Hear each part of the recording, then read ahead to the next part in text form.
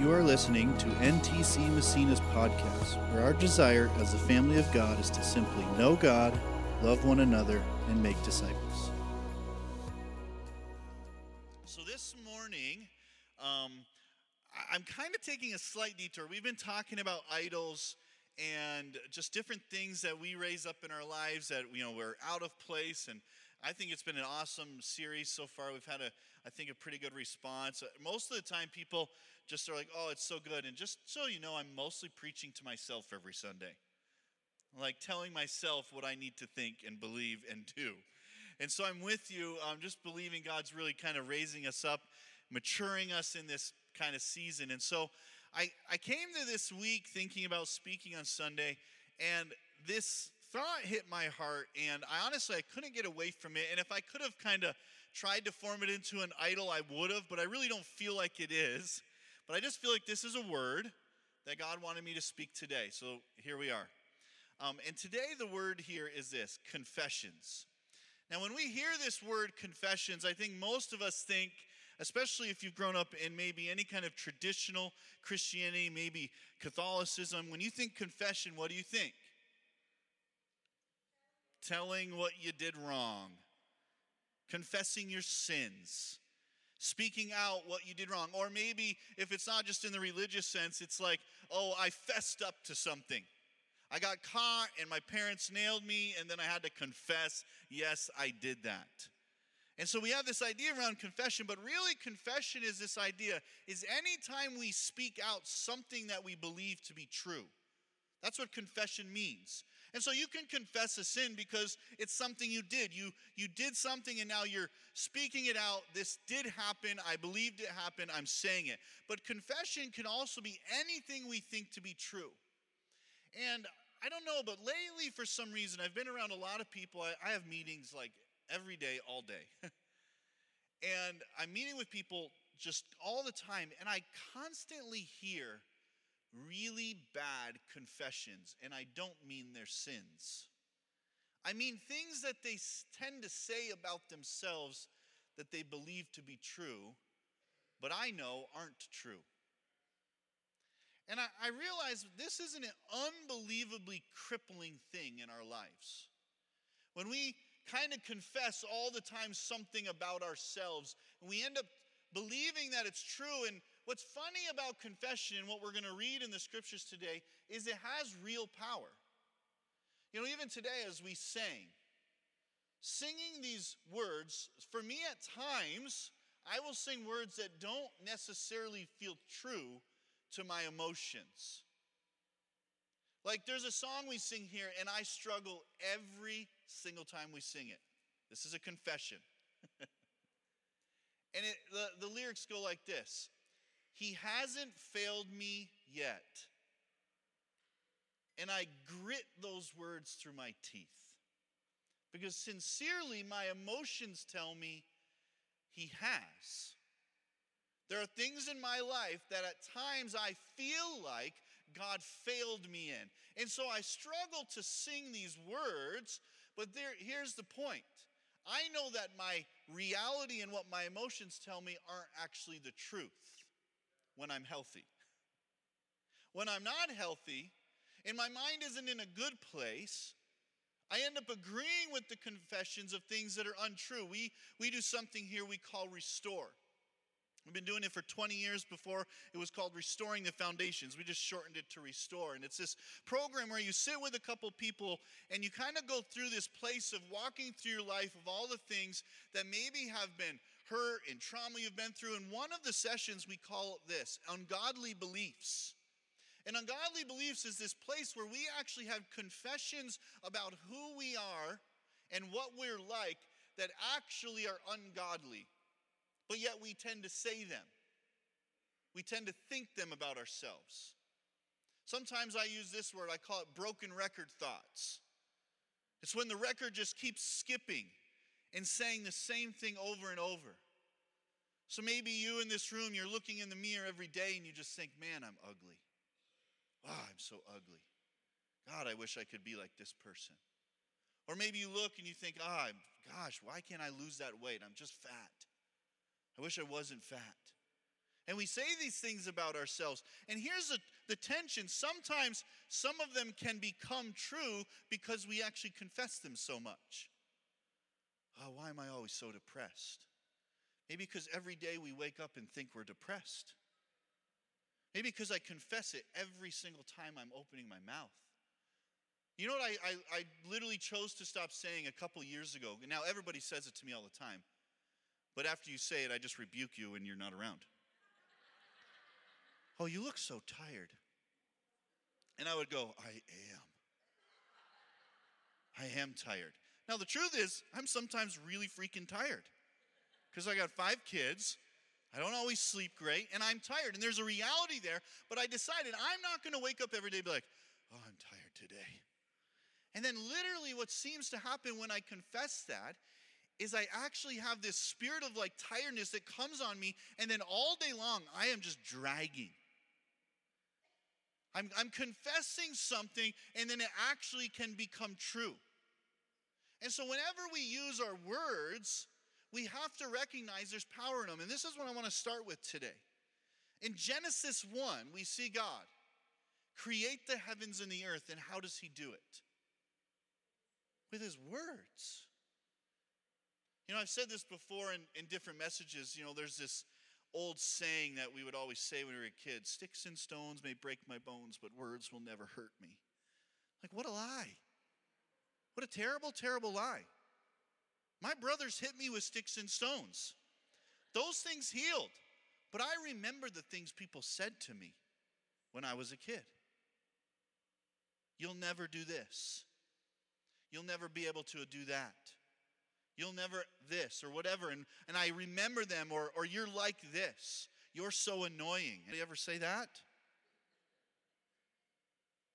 And then you think to yourself, man, I'm annoying. And we actually can become the very thing that we end up confessing. And there's this kind of cycle of what it is. And I see there's power in these words. And we see God even create the heavens and the earth by his language. By the things that he says, there's power. And so there's something we have to recognize, that everything that comes out of our mouth has extreme power. And there's a kind of a choice in the things that come out of our mouth and what they're going to do. One, it's either going to build us up or build those up around us, or it generally is going to tear us down or tear down those around us. There really isn't any maintenance place in words. I don't know what I'm hearing, some sort of alarm. Amber alert. Oh, okay, sorry. Okay. Oh, I see it on my phone too, but I have mine silenced. There we go, Amber alert. So there's this place where if we confess things, we're either building up or we're tearing down. And so there's something that has to become intentional in our lives about what we confess. Now, before I even get deeply into this message, I want to give you this caveat, because there's this whole movement in Christianity called the Word of Faith movement. It really started in the 1960s. One of the guys, you know, that's labeled for starting it, his name's Kenneth Hagin. And there's a whole group of people around this. And I don't want to speak too poorly about them, but I want to say that there's something wrong with the Word of Faith movement. And honestly, there's kind of a reaction, I think, in Christianity that has had towards the Word of Faith movement, where we get frustrated because you got these guys that are up there, and honestly, they usually take Word of Faith and they pinhole it into one side, which is either about healing or finances, which to me is wrong. So they end up declaring, oh, I'm going to be prosperous and I'm going to have this. And I remember, like, as a kid, I went to a youth conference, and this one, guy was telling a story about how he wanted this house. And so he went to the house and he ran around it 7 times like it was Jericho or something. And then he claimed it, and then he bought the house. And I'm like, oh, did he get it for free? And it was like, no, he went and got a loan. I'm like, what? That doesn't make sense. We have these weird ideas that we can name and claim things. Maybe you've heard that language. And here's the tension I want to give you today. There's something wrong with that whole thinking. Because the truth is, speaking language in any way does have power to it, but it's not like we can get anything we want by speaking language. And so there's a twist in Christianity that happens that if we think we just declare something that we want or we desire or we think should happen, then it's going to happen that way. It's a bad perception. It's not true. Because you can declare things all day long and sometimes it just won't happen. But there is something about declaring something with our words. And so Word of Faith, the whole Word of Faith movement, I don't want to push it all the way aside because the truth is there's something real about confessing the right things. There's something right about getting in our heart truth that we then confess even if it doesn't feel true. And even if it doesn't feel real in our lives. Even if it hasn't come to pass, there's a place where we could confess things and then God actually starts to see them happen. They start to become true in us. And so there's this idea and this tension that God cares about our confession, but we can't control the world with our confession. And I want to read this one scripture in Exodus 3 where we see God basically give his name. I read this not that long ago. Exodus 3 verse 14. So you've got this story taking place with Moses, and Moses is with God. You know, he's at this burning bush and he's having this conversation, which is a pretty amazing situation. And God's telling him, you got to go to Pharaoh and tell him to let my people go. And so Moses says, well, who do I say to them that I'm speaking for? And God answers with this scripture. It says, God replied to Moses, I am who I am. Say this to the people of Israel, I am has sent me to you. I am who I am. You know, there's a lot of thinking behind this scripture. There's even some stuff with the Hebrew. Some of the Hebrew and some of the translation there would say it might actually be a little closer to say, I will be what I will be. I am who I am. I will be what I will be. And I find this interesting, like God's describing himself by himself. And actually, if you look at the understanding of God, it's probably the only right way to do it. Because trying to describe God with anything else, any other description, doesn't really get to the high standard it should be. So God literally says, I am who I am. I will be who I will be, meaning I can only describe who I am by who I am. And I find this interesting that this is God's confession of his name, I am. And then we get to the New Testament, and I got this in your notes, and you begin to see these I am statements from Jesus. And these things where Jesus is saying who he is, and he's giving some descriptions. And you've got 7 of them right there underneath in your notes. One is, I am the bread of life. I actually want to read that one. John 6.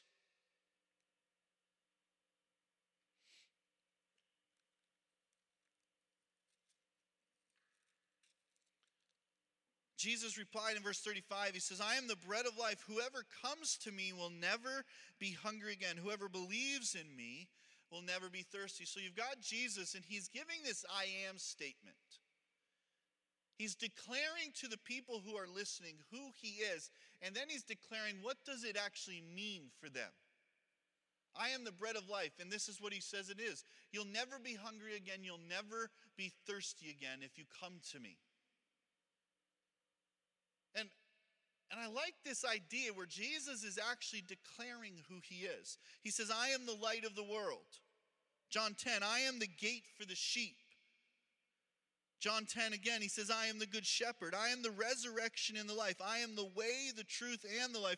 I am the true vine. And he gives these descriptions in these scriptures of what does it actually mean for Jesus to be these things. And I looked throughout scripture, and honestly, I was really struggling this morning trying to get your notes ready because you can see that I didn't have a lot of space. Because what you see throughout the New Testament over and over is not only does Jesus declare who he is, but he declares who we are. He tells us who we're supposed to be. In fact, he says a lot more about us than he even says about himself. You know, I was recently having a conversation with my good friend Rod Douglas. We were just talking, and actually I was kind of sharing this kind of vulnerable thought that I've had for about 6-8 months, I've had this kind of challenge in my heart where I realized somewhere along the road that I don't really have a lot of joy. And I was bothered by it. Like, I realized I'm really good at just getting through life. Like, waking up, self-discipline, motivating myself, just getting the job done, doing the right thing, doing the things I'm supposed to do, making it through. But I realized I used to be more fun. Like, I used to make people laugh a lot more. But now Jessica always tells me, you're too serious. I'm like, well, because life is serious. And I realized that, like, I'm confessing this idea about how almost dire the situation is in the world, or how serious people's problems and situations and circumstances are. And I'm hearing the seriousness of people's lives all the time. And I take it to heart. There's this responsibility in my heart when I think about people and what they're going through. And so there's this thing where I started to get to this place where I really feel like I don't have any joy. And I know it's right and I do it. I'm thankful. I have gratefulness. But man, why don't I wake up happy? Why don't I wake up like excited for the day? Instead of got this list of like, okay, I got to get these things done today. And I'm like, I want joy. And the reason I want joy is because I started reading in scriptures and I started to realize, and the more I've read, because I read every single day, I see joy come up hundreds of times in the scriptures. And what I found about joy that bothered me even more was it was not dependent on their situation. It was dependent on their choice. And I started reading, and one of the scriptures that hit me hard was John 15. And Jesus is kind of laying out this heavy thoughts, right? In John 14, he introduces the Holy Spirit, and he says, I'm going to send another one to you, and he's the advocate. And then he goes on in the end of John 14 and beginning of John 15, and he kind of has this back and forth moment where he's saying, listen, if you do what I say, then I will come and make my home in your heart, and my Father and I will reside with you, but you have to obey my commandments. And it's kind of this heavy, like, push. This is one of his last conversations with his disciples, right, before he goes to the cross. And he's kind of being heavy about their responsibility in producing many disciples and fulfilling the commandments and following all of his things. And then he's even saying, if you don't follow those things, then you'll be, pruned off and thrown into a fire. And it's like kind of scary scriptures. And then he gets to the end of that, which is really heavy. And honestly, has probably been one of the driving sections of scriptures for my life. And it says this, I tell you all this so that your joy will overflow. And I was like, wait a second. So that my joy will overflow. And I realized it certainly isn't overflowing. And I'm not sure how much I have. And there's this idea that I wanted joy in my life. And so one of the things I've begun to do, and I'm not good at it, is I'm declaring over my life that I will have joy that overflows. And sometimes it doesn't feel like it at all. Sometimes my emotions say something completely different. But I'm believing that Jesus says, if I do what he's called me to do, my joy will overflow. And I know this, I am doing everything I humanly can to do what Jesus calls me to do. I am assured, I know in my spirit, I have this heart of obedience for Jesus. It's just been built in me at this point. I've spent 20 years just doing whatever I can to say yes to Jesus, to find out what he's asking of me and what he's asking of the church and going that direction. And I really believe I've even done a pretty good job at doing that no matter what the cost is. But for some reason, the result of that for me has not been joy that overflows, and I'm frustrated by it. And I felt like Jesus says, well, it's because you don't confess that you have joy ever. In fact, mostly what I confess is how hard it is. Now, I don't say that a lot out loud to a lot of people, but I say it a lot to myself. Man, this is hard. Wow, that person's in a hard situation. Man, dealing with this situation in these people's lives, this is hard. I say it to myself all the time. Now, it would be a lie if I was just trying to do the opposite. Oh, this is so easy. Oh, this is a cakewalk. I know that person's dying. It's easy. Like, that would be weird, right? But that doesn't have to be the situation. I can still say, oh, this is hard, but I will have joy in the midst of it. This is difficult, but I will have peace, because God promises me peace that passes understanding. I will have joy in this situation and in this circumstance. And so I've begun to try to declare over my life that I am a joyful person. And I started having this conversation. I forgot I was going back. I was talking with Rod, and we were talking about joy. And he said, I am is the name of God. And he said, I think I am are the two most powerful words in the human language. And it hit me, and I thought, isn't this true? The declarations of what we believe about ourselves and what God believes about us are probably the most powerful things we can say. I am. I mean, God describes himself by saying, I am. And then Jesus later goes on to give us some more defined descriptions of what those things look like, in the bread of life and the light of the world and the good shepherd and the true vine and all of these things. But there's this place where we have to actually look at what God has created in us and then choose to believe it or not believe it. Choose to confess that those things are true about us, even if it doesn't feel like it. Even if maybe others are saying the opposite. Even if we're saying the opposite at times. Can our confession change? Can our confession actually begin to line up with the Word of God? And when I say the Word of God, I really believe in the words that Jesus spoke over us as the Word of God as well. So when he declares something and I agree with the Word of God, I think I'm actually opening the door for it to become real in my life, whereas maybe even just before that it wasn't real. I am. You know, there's this scripture, or this, not a scripture, it's a quote that I've loved for probably over 20 years. Really, when I first started following God again, and when I was around 20, I read this quote, and I've actually, it's been on my Facebook forever, since whenever Facebook started. And it says this: with God's help, I'll become myself. It's by Soren Kierkegaard, a Christian philosopher. And what I loved about that is this realization that God has created us perfect in his image. And that before the beginning of time, it says in 2 Timothy, that he created us with purpose and good works. Now, the tension of that is that then we were born into the real world. And the real world attached itself to us. And circumstances and trauma and abuse and choices and decisions and consequences and the environment and the atmosphere of the world and things said over us and done to us have shaped us into things that we are not supposed to be.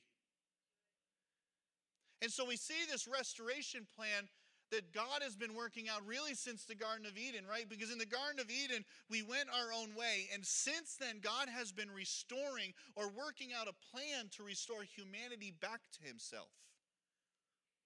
Well, we're in the same process as individuals. It's not just this humanity-sized thing. It's also an individual-sized thing. And there's a place where God is calling us back to who we were designed to be. But every time we confess something that's the opposite of that, it's like taking a step back from it. You've got God and Jesus, right? We experience him and we receive the grace of the cross, and we receive this kind of reconciliation with him. And then he's kind of saying, come closer, let me show you who you are. But we're always going, I'm not good enough. I sinned again, so I can't get close to you. I'm not a good dad. I'm not a good mom. I don't look good enough. I'm not healthy enough. My voice isn't good enough. I can't do that. And we're constantly confessing the opposite of the things that Jesus is saying about us, where he's trying to draw us closer, and we're always backing up from him. And I think there's this place where it's literally crippled us as Christians. It's crippled us in our walk with Christ because we want to do the things God calls us to, but we just don't believe we actually can or are able or are good enough. And so we're constantly confessing the opposite of what is true over our lives and then wondering why we can't ever seem to live in the promises and freedom that God has for us. Our confession has to change. The confession of what God wants to do in me has to change. The confession of who I am has to change. I don't want to wake up in the morning and be like, man, I'm so anxious. No, I am not anxious today. I'm not going to agree with anxiety. And I'm not trying to be weird about it. I know that you can have actual, anxiety and depression and it's diagnosed over you, but there's also this place of making an agreement with that thing.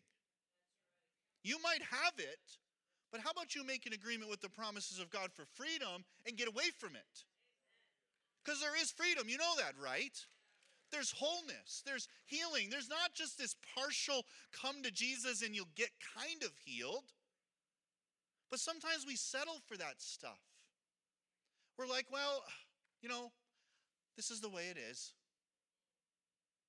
Just get by. Just make it through.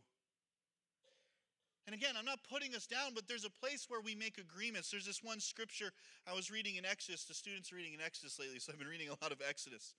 In Exodus 23, where God is giving the people of Israel this kind of rules about interacting with nations around them. And he says this, make no agreements with them or their gods. And there's this place where I think sometimes our confession is to make an agreement with something that's not of God. And so even when we might have a diagnosis, I don't want to agree with it. And it's hard, right? There's this tension because sometimes it feels fake. It feels not real. Like, I'm struggling with this thing. I've even been diagnosed with something and all this stuff is happening, but I don't want to agree with it. Okay, yes, I'm struggling with this, but God, there's freedom in you. You can have both. You can be real, but declare the promises of God over your life. It doesn't have to be one or the other. You don't have to be this weird plastic person who acts like nothing's wrong in your world. But we also don't have to be the person that's like everything's wrong and it's never going to get better. I am. Mark 11:23, you've got Jesus. He's speaking to his disciples and he says this, say to this mountain to be thrown into the sea and it will. Now, I've never spoke to a mountain to be thrown into the sea and it moved. But I think I get the symbolism here. But the fact is, he starts with this, say. There's something about speaking out confession that has power. Romans 10:9, our salvation scripture. What does it say? Confess with your mouth that Jesus is Lord. There's a reason that is what the idea is, that we actually speak something out. That I would actually say, God, you are my God. Jesus, I receive you into my life. That there's something in power when we use our words. There's something that happens when we use our words. Revelation 12:11, it says we defeat the enemy by the blood of the Lamb and the word of our testimony. It's a spoken word. That there's actually power in our testimony. It says that we defeat the enemy. Do you have an enemy in your life? Is the devil trying to come against you in ways? Well, guess what? You want to know how you beat him? With some words. Use some words. Find the scriptures that you know to be true over your life. Declare freedom from the enemy, that you're free from sin, that you're free from temptation. One of my pet peeves in the whole addiction world is the idea that once an addict, always an addict. It's just not real. It's not true. Because you weren't created to be an addict. You were created to be whole. And addiction came into your life and grabbed a hold of you with chains that are really heavy and really hard to break, but you are not an addict. You might struggle with addiction. Addiction might have a hook in your life. But I'm telling you, there's a place of freedom from addiction, but you are not an addict. We declare these things over our lives, and I get even the circumstance of where those sayings came from. Trying to keep an awareness in people's mind that really you're just one step away from possibly falling back into a pit. And there's kind of a truth in that, but honestly, I don't want to live one step away. I struggled deeply for years with suicide. Over 20 years ago, and there were these thoughts that would come into my mind, and they would repeat themselves, and I would say them. And you know what's crazy? I mean, there were specific lines, I know that for a fact, that I would say to myself when life seemed like it was so dark I didn't want to live. To this day, I can't remember them at all. I can't. I've actually tried to remember them. Like, man, I know I used to say these things, and I feel like God's laughing at me like, you don't want to remember those, man. Because I've moved so far away from that line, it's a laughable joke to me now. And so there's this place where I don't want to live just next to my freedom from something. I want to get as far away from that thing as I can. But our confessions have to change. Our belief about who we are has to change. It has to line up with who God says we are. And this is the tension. Don't make up things about yourself. Speak the things over you know God's saying. This is why I wrote scriptures. This is, just so you know, these ones that are on here are only the ones I could fit with a size 10 font. There's a lot more than this. And this is what I want to do the next couple minutes. We're going to end with communion today, but I want us to read them. Right now, every one of us, together. I know this is going to be clunky. Some of you are going to go too slow, and some of you are going to go too fast. But that's okay. Because it's really not for anyone else hearing. It's for us declaring right now. So can we do that together? We're going to start just under it says, I am the true vine, because that's Jesus. That's not you. Ready? First one. I am complete in him who is head over all. Think about that. You're complete. Imagine if that was true. Just that one. The next one, I am alive with Christ. Number 3, I am free from the law of sin and death. I am far from oppression and will not live in fear. I am born of God, and evil one does not touch me. I am holy and without blame before him in love. I am renewed in the knowledge of God and no longer want to live in my old ways or nature before I accepted Christ. I am merciful. I do not judge others, and I forgive quickly. As I do this by God's grace, he blesses my life. I am chosen by God who called me out of darkness. I am born again, spiritually transformed, renewed, and set apart for God's purpose through the living and everlasting Word of God. I am God's workmanship, created in Christ to do good works. I am a new creation in Christ. Stop there for a second. Think about that one. Think about the truth of that. I am a new creation.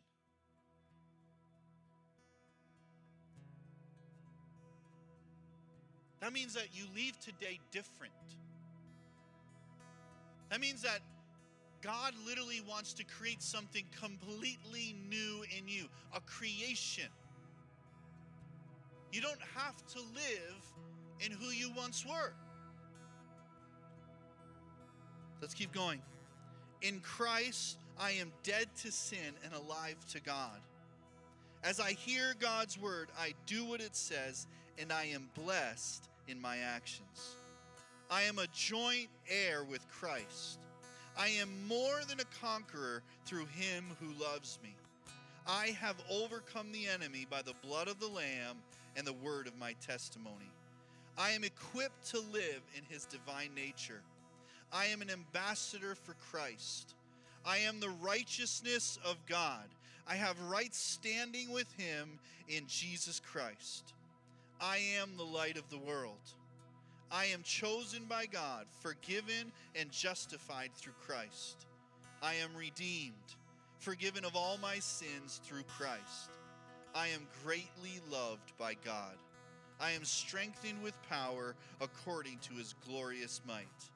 I am not ruled by fear because the Holy Spirit lives in me and gives me his power, love, and self-control. Can we stand this morning?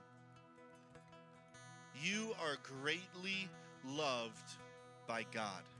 The scripture tells us that. For some of us, I think we need to make this routine.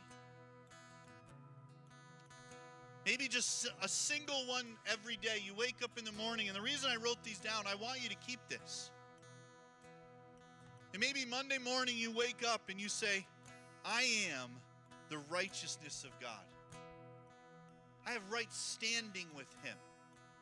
And so all the condemnation of the enemy that wants to come over your mind and over your life and try to say that God doesn't like you because you messed up last night, or maybe you sinned this morning and now you're not right with him, you can literally say, I am the righteousness of God. Or maybe you feel loved or lonely and you don't feel loved. You can say, I am greatly loved by God.